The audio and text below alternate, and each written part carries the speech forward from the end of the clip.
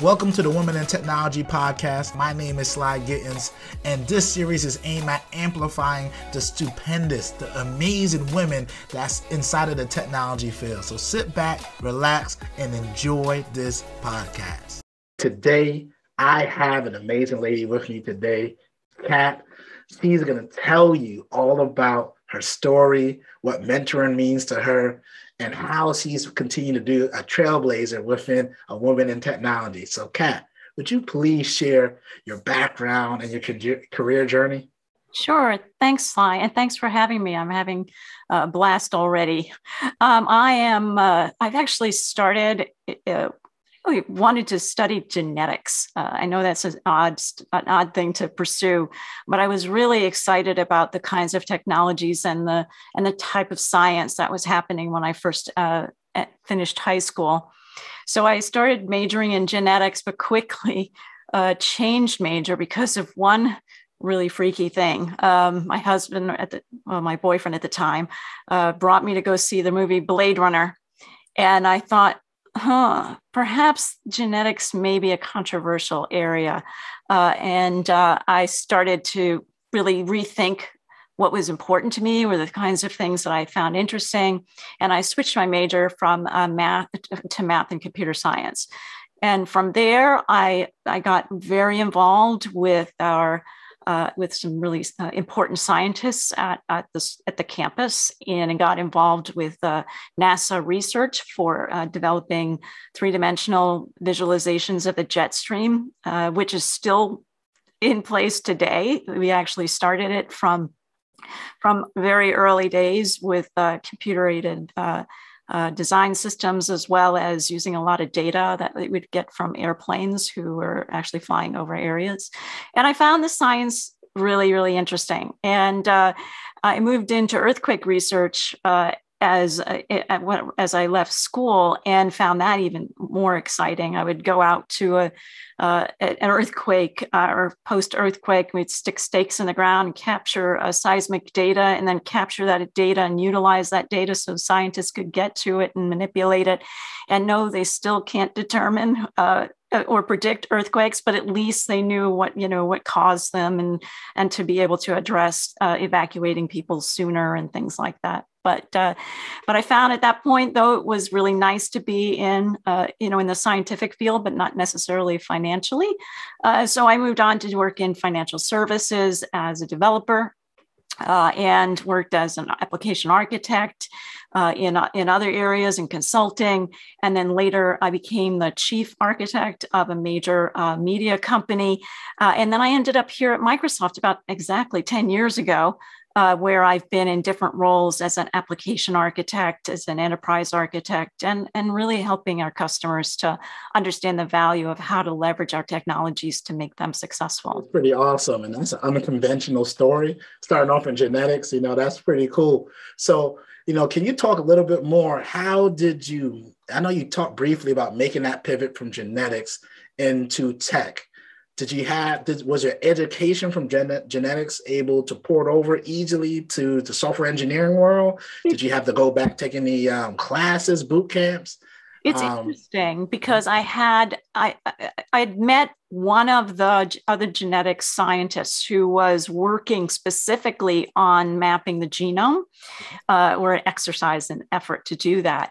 And so he was using the same computer systems that I ultimately started to move to use, which was on the Unix platform, by the way, not a Microsoft platform.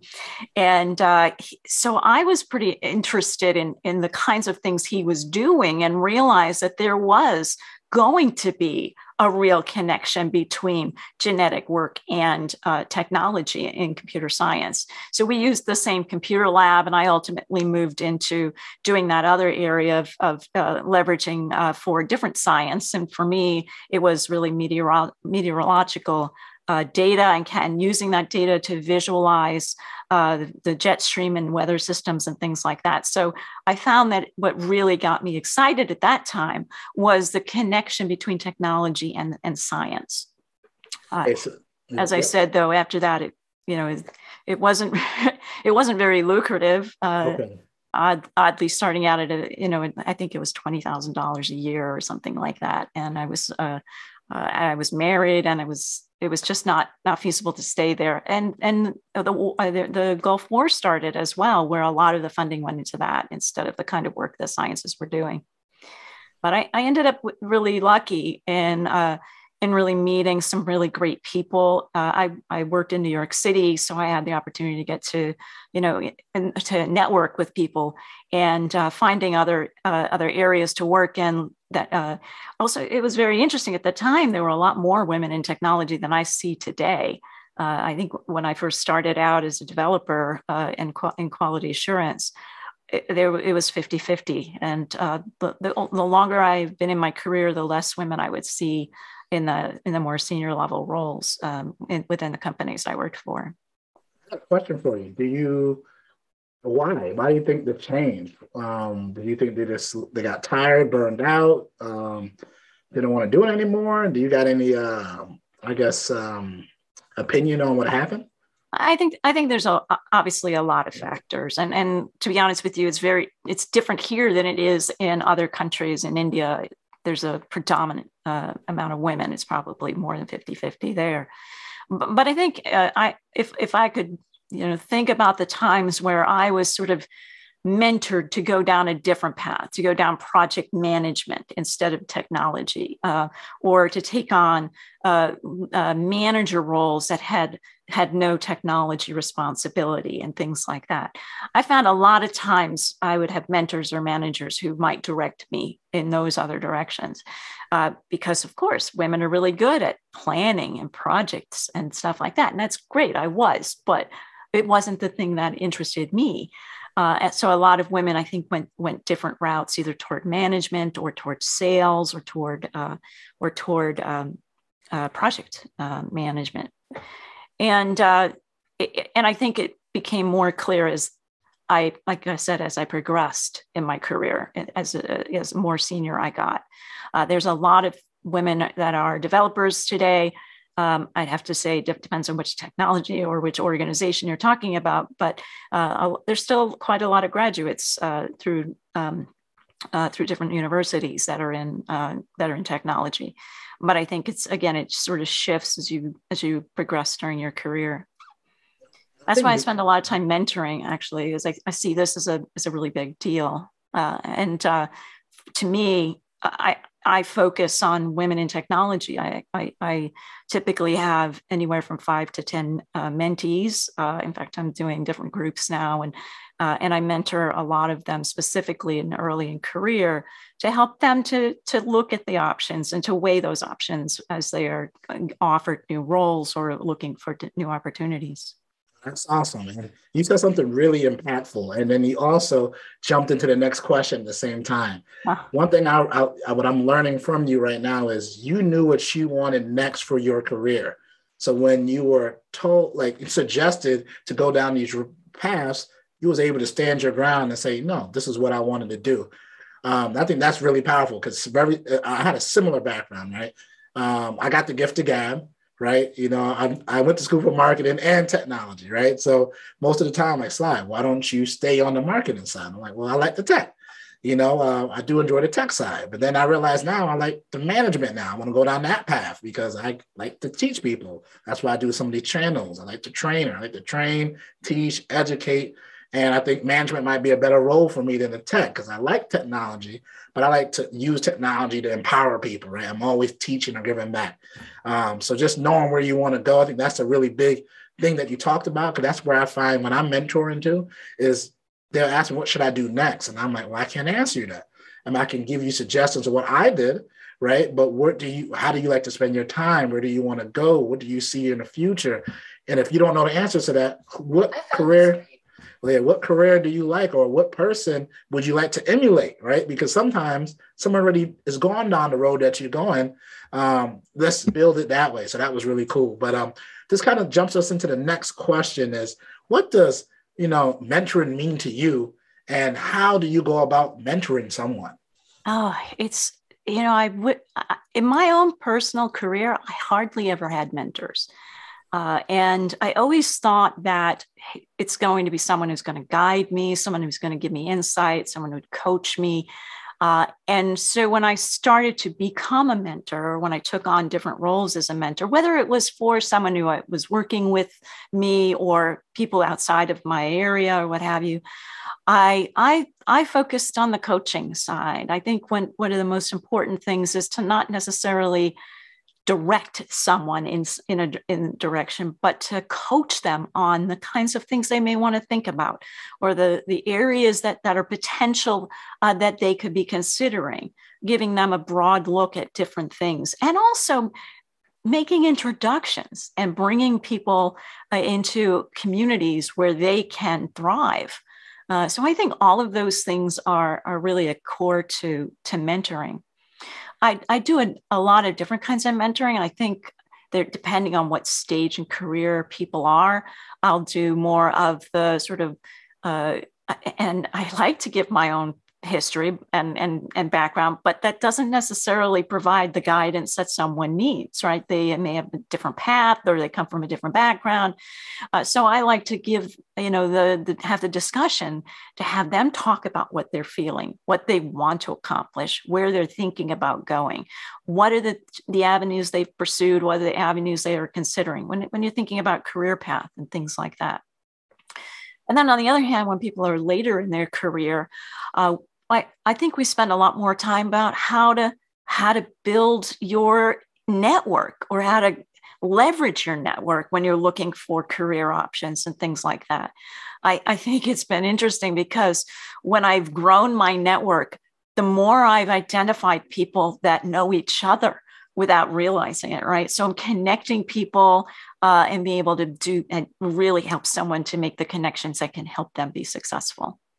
And then there's a totally different area in mentoring, which is around Global Give Back Circle, which is an organization that helps young girls in places like Kenya and India to be able to go beyond what they would possibly have been able to do if they hadn't been able to get a good education.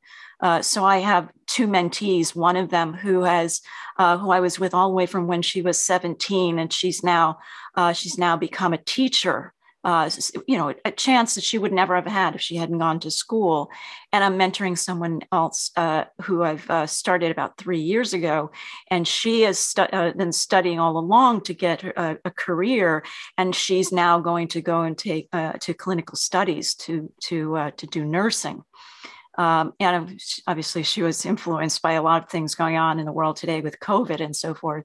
But I think it's been, that has been just as personally rewarding, and it's a very unique thing. They're not women in technology, but they're women who would like to become professionals in a world where it's a lot harder for girls to do so. So all of those aspects, I think, are areas that I feel really, really personally rewarded by helping people and passing on the experiences and the knowledge and the networks and so forth that I've built up over the years. That's beautiful. I guess my next question is then, if someone in my audience wants to become one of your mentees, what would you tell them and how would they go about doing that? Is that something you would do? Like, how do you know who you want to mentor? Actually, people have reached out to me on LinkedIn quite often, so that's probably the best place to find me. And if you're a woman in technology, or I mentor a lot of men as well, but if you're looking to become someone who's involved in technology and you have aspirations to take on different types of roles, that would be a great type of person that would be a good fit for mentoring. And I think I've been also spending time with people in college who are just trying to figure out, it's tough right now to really figure out what else you need to do to, from an education perspective or a learning perspective in order to get a job that's in technology. So I've spent some time with folks in those programs as well. And Microsoft Mentors is another program that I've been doing that with, where it's for people of different locations around the world where they may need assistance in finding technology jobs. That's fantastic. I guess my last question, in one word, how would you describe a mentor? And you only got one word to do it. What word would describe a mentor for you? Coach. And what made you go with coach? Well, because I think that's the right style to mentor. Okay. I think it's important to realize you can't tell people what to do. You need to coach them to think about how to identify what they really want to do and what inspires them. That's great. And then one more is, if I'm a student right now and I'm looking to get into the tech field, how should I start? Where would you recommend I start? And I know that's a very vague question. It depends on what their background and interest is. But do you have any, I guess, general information you would give someone to help them getting started? Well, it's interesting because I think historically, my first answer to that would be find a good school or a good college to get a good computer science degree. But things have really changed over the past 5-10 years, that it hasn't necessarily become a requirement that you have a computer science degree to take in a technical role. So I think it's really about finding your passion, what it is about technology that inspires you, and go down that path, because there's so many different fields. You can you can be an artist and be in technology. You can be a filmmaker and be in technology. You can be a math major and be in technology. So there's this diversity of thinking and experience is something that a lot of folks have to consider where they want to go with that and how they want to take it. I think that's great, because technology is a tool, right? It can help you do certain tasks, right? Like, I like poetry, but then I realized poetry, if I can actually connect it with like an artificial and like a sentiment bot, it can help me see if my words are resonating with my audience, right? So I even thought about building something like that. So when I'm doing my poetry, I can see if my words are actually resonating with the audience, and you can have data so you can build new content.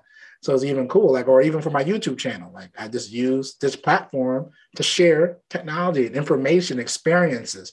And one thing that helped me is, when I was younger, sometime when I grew up in Brooklyn, I didn't have access to engineers. Like, no one in my family was an engineer.